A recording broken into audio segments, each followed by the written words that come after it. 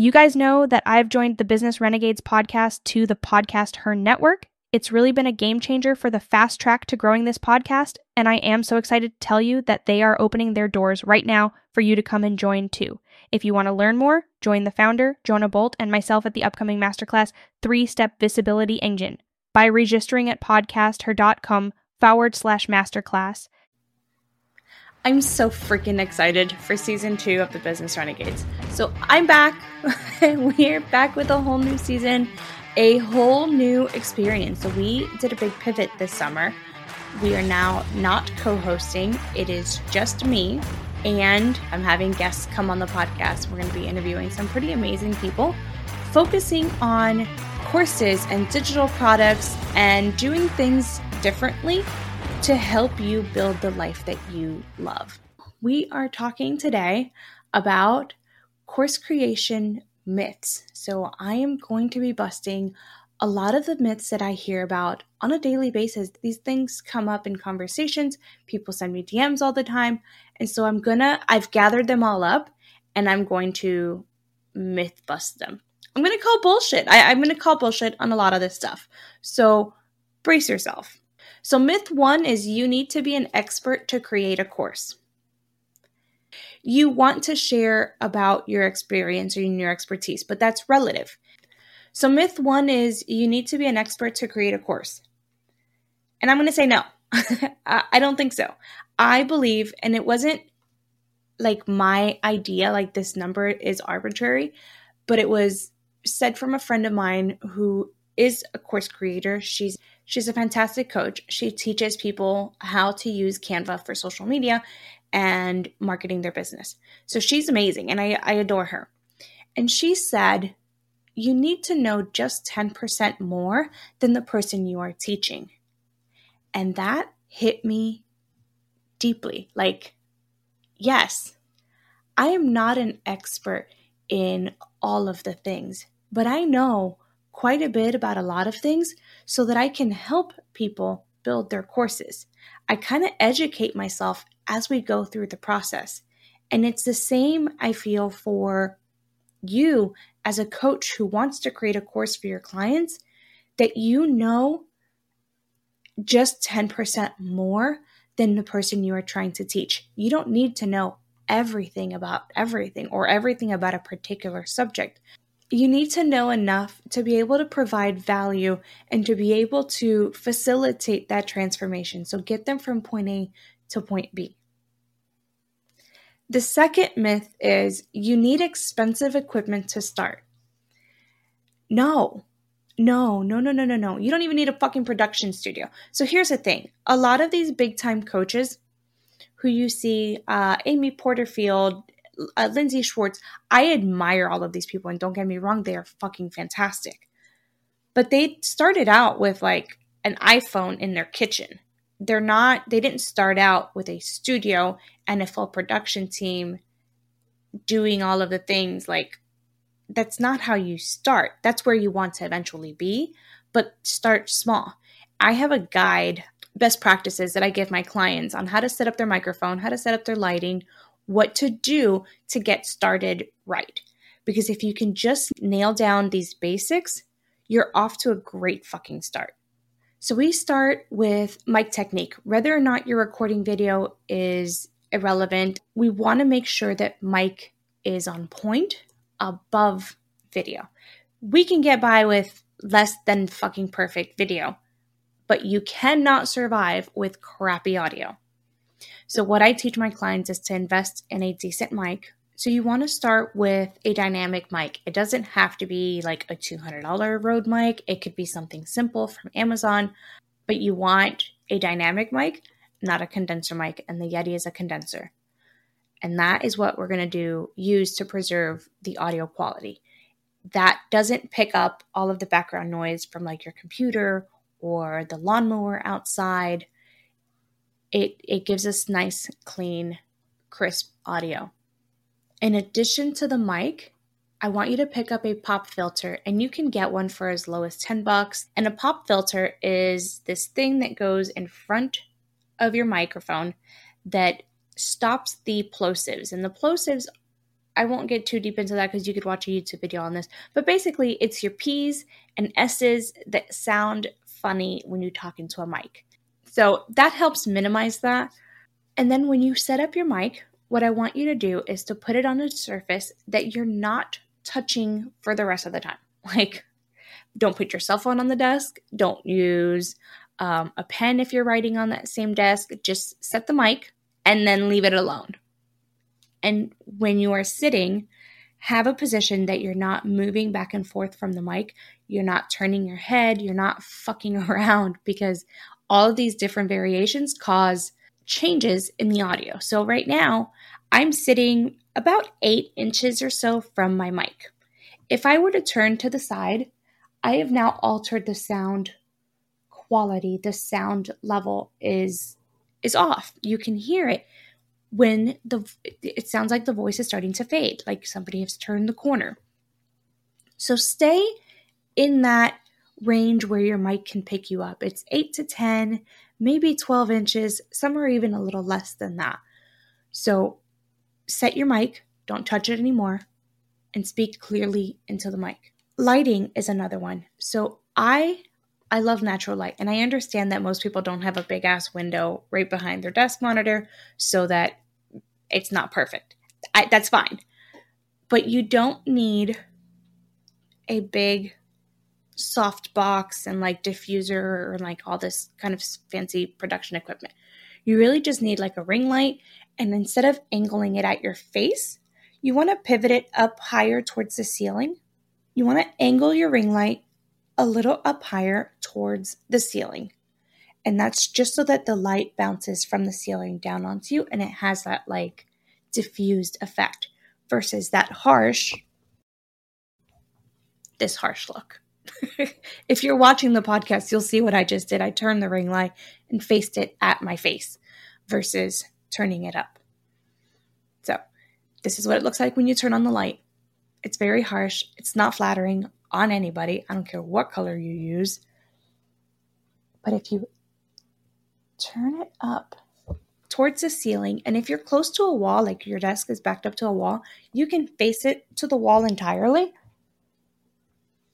like that, and you get that, that soft diffused light all over your front, like, your face.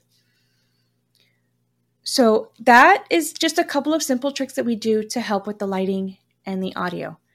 You don't need a big ass production studio. You don't need to go rent a space if you have a quiet office in your home or a room that you can use for recording. The third myth is once you build it, they will come. I promise you, this is not like church. You don't build it and they will come. You have to constantly be marketing your course. You have to constantly be selling and promoting your course, and you have to get it in front of the right people. You cannot just build it, post it on your website or Teachable or Udemy or whatever platform you want to use and expect people to just buy it. You have to sell it. You can't expect people to know that you have a course if you don't talk about it. You can't expect them to buy it if you don't sell it. So and I'll dive deeper into this in the next myth, because the next myth is about passive income. While it is a passive product, because you've already created it, you're not messing around with it anymore, that doesn't mean you don't tell people about it. So you want to have an email sequence or 2 for this. You want to have, ads running if you are at that stage that you can run ads. You want to be going on podcasts talking about it. You want to talk about it on your Facebook and Instagram and LinkedIn. Sell the damn thing or it will not sell. I don't care how amazing your course is. If you don't tell people about it, they're not going to know. The fourth myth, we're going to dive right in. So the fourth one is courses are passive income streams. Yes and no. Yes, they are passive in that you've already done the work in advance and you've put in all of the work to create it and building it and setting it. So now that active creation part is over. Now you go into the more passive where it's selling and people are going through the course. You're still going to be managing it to some extent. If you're like me, you want to know the analytics. You want to be seeing who is going through the course, What parts are they doing? What are they skipping? Ask for feedback while they're in the course versus not knowing what the hell is going on, not knowing where they're dropping off. If they are dropping off, I want to know why, what is going on, because clearly something isn't resonating. And so you do that while people are still active in the course and they skip a section or two, or they skip a lesson or two. Why did you skip that lesson? What happened? People want to know that you care, that they're not just an order number. So if you're following your analytics, you're going to be able to see what is going on within that course, what is happening to the people who are taking your course. Send them a message. It doesn't have to be, a link to book a call or here's a big long ass survey. It can just be a simple DM. Hey, I saw you're in module 3, lesson 2. I saw that you skipped the last 2. What happened? Did you not need that section? Or was it too, what's going on? Super, super simple communication, because these are human. You're selling to humans. So have that human connection. Build that relationship with your audience. I guarantee you, most of those people will reply. Most of those people will tell you exactly what happened. And then from there, you can take action. So it's not entirely true that it is passive. You have to monitor your stuff. You have to be promoting it. You have to be selling it. Otherwise, it's not going to go anywhere. Take that advice that people are giving you and make it better. Make the changes. It's not passive. You're still having to do some work. There is some management. There is some changes and tweaks that you have to be doing in order to make sure that it is a quality product that people want to finish and that you are getting those positive reviews and that feedback from your audience. But it is much more passive than sending out all these links to book a call, to hopping on these different sales calls, to hopping on 8, 10, 12 coaching calls a day or a week. I mean, I have one client who had 40 one-on-one clients. How do you take 40 one-on-one clients in 1 week? I don't know. Props to you, but there are better ways of doing this. There are better ways of serving your audience that doesn't involve you trading all of your free time for that one-on-one client. Myth 5 is all you need is content. And that's like, oh, all I need to do is record the video. All I need to do is give them this PDF and this ebook and this thing. All you need is content is not accurate. The content is helpful, but really and truly the transformations happen when people feel supported and they have accountability. So when people know that you are there, you're watching the analytics, you're seeing that they are going through the process and you see that they get stuck on something and you reach out. Or if you are doing, let's say, a 4-week program, having one group coaching call a week where they get to submit their questions, you answer their questions, and you kind of go through the process with them. People want that accountability. They want that support. We crave, as humans, we crave community. So if you can build that into a holistic learning experience, do it. Yes, you're still hopping on a Zoom call, but you're hopping on one a week with a group, a room full of people versus how many a week with one person. So yes, the content is great and that is helpful, but the magic happens in the support and accountability and in building that community. So let me recap real quick. You don't need to be an expert to create a course. You need to know 10%, at least 10% more than the person you are trying to teach. Matthew Allen, who said, your ideal client is you from 3 to 5 years ago. And I think that rings true for most people. Your ideal audience, your ideal client is someone like you or you from 3 to 5 years ago. Those are the people who will resonate the most with you. So you don't need to be an expert. You just need to know a little bit more than them to teach them.